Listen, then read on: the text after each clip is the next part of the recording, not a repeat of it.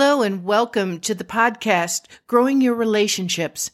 I'm your host, Michelle Castelli, author, speaker, and relationship coach. If you have a relationship question or situation that you would like addressed on this podcast, send me an email at michelle@growingyourrelationships.com. That's michelle@growingyourrelationships.com. I also invite you to my website, michellemcastelli.com. There you will find tips and tools for your relationship issues. Today, in episode 8, we're going to be talking about how to cope when someone we love dies. Along with my work experience as a therapist, helping people who have grieved the loss of a loved one, in my years in ministry work, where my responsibilities were included leading burial services, I come to you today with personal experience.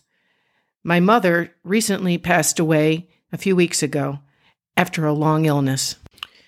So how do we grow in our other relationships when we're in the midst of grieving? In order to begin our coping process, we have to at first acknowledge that there was a loss and to take a look at how our grieving is affecting us, not only emotionally and physically, but also mentally, socially, and spiritually. Your loss is real, so denying it is only going to delay your coping process. Also, you don't want to try to suppress your feelings because they're only going to pop up later. I knew someone who had lost their father at a young age, and he was given only one day by his relatives to grieve, and then they told him that he could no longer show any more emotion about it. And as a result of that, later in his 30s, he re-experienced the grief all over again because he had suppressed those feelings. Grief brings a wave of emotions, from numbness and sadness to anger or restlessness, feelings of anxiousness, and also fears of others close to us dying, or even a heightened fear of our own mortality. So when you try to deny it or try to suppress it, it's like trying to hold back a wave. And you can't hold back a wave. It's better to let a wave wash over you, to let you experience the grief and then let it go.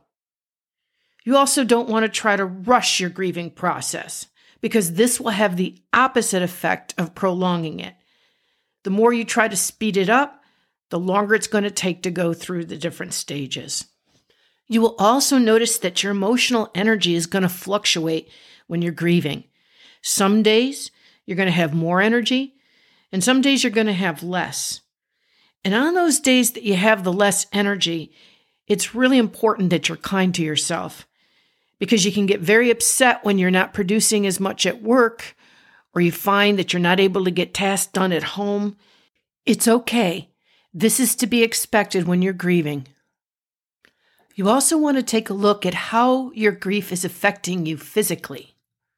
Often when we are grieving, we aren't sleeping well, so then we don't have the physical energy to cook ourselves healthy meals or to continue any exercise that we may have done before.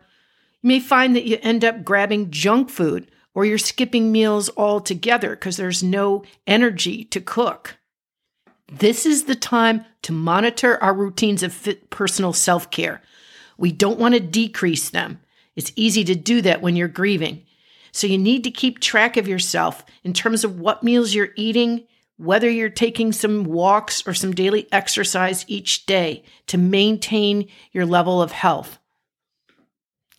If you don't monitor your routine personal care when you're grieving, you can lead to overindulging in alcohol, smoking, or other substances.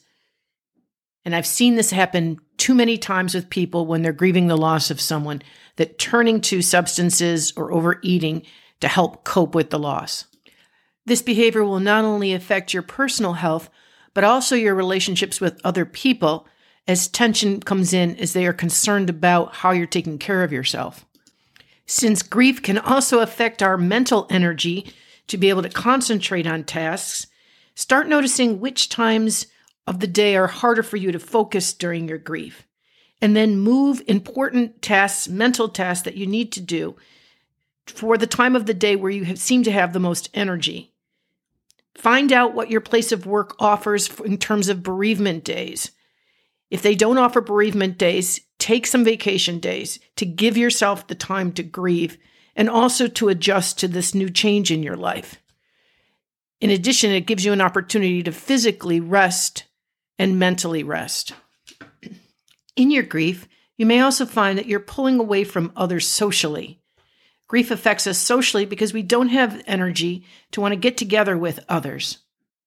In your grief, you may also find that you're pulling away from others socially.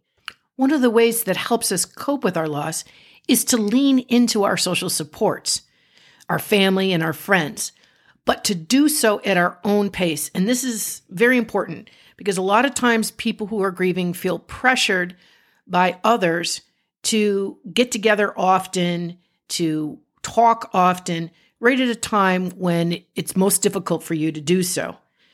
So you control the pace. Some days you may want no calls at all or any visitors. Other days you may be wanting calls and visitors.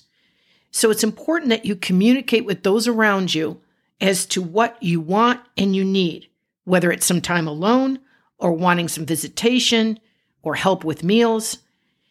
But don't isolate yourself completely from contact. Even if you want to pull inward and stop all contact, which often is the case in feelings of in grief, you need to stay in contact, even if you don't want it. So you control the pace of it, but don't eliminate contact. It's crucial that you have some contact, but know that you're in control of the pace. Family and friends are often looking for clues from you to know what you need when you're grieving. And since they can't read your mind, it's important that you're very specific with them about how much contact you want during your grief. Another way that our grief can affect us is our spiritual life. In your grief, you may feel that God seems distant, or you may be angry at God for your loss. You may also find that you're not able to pray the way that you might have before, or if you attended worship services before, you may find that you're not able to get the energy to go. Grief is a time when we can lean heavily into our spiritual supports. We do this by asking others to pray for us when we can't pray because of our grief. I have found it particularly helpful in my grief during these past few weeks to read the Bible daily, to remember that we have a God who is with us during all of our difficult times. And by reading Scripture, I become aware again of how God has helped people throughout history. I particularly think of the story of Martha and Mary and Lazarus. If you're not familiar with that story, in the Bible it talks about how Jesus grieved with the family of Martha and Mary when their brother Lazarus passed away. We have a visual example of God crying with them as a family. To know that God not only cares about our pain, but is with us during our grieving is an immense source of spiritual support for us. And what I love about that story in the Bible about Martha, Mary, and Lazarus is that not only did Jesus cry with them and reassure them that death was not the end of their relationship with Lazarus, he proved it by raising Lazarus from the dead. And we can lean into our Christian faith in God when someone we love dies with that same assurance that the one that we loved is with God and will also be resurrected. In addition to the coping tools that we talked about today, if you find it difficult to acknowledge your grief or to deal with the feelings that are associated with it, go to my website, Michelle M. Castelli, CASTELLI.com, to book a free discovery call to talk about your relationship issues and the grief you may be experiencing. Thank you for joining me today, and have a great day.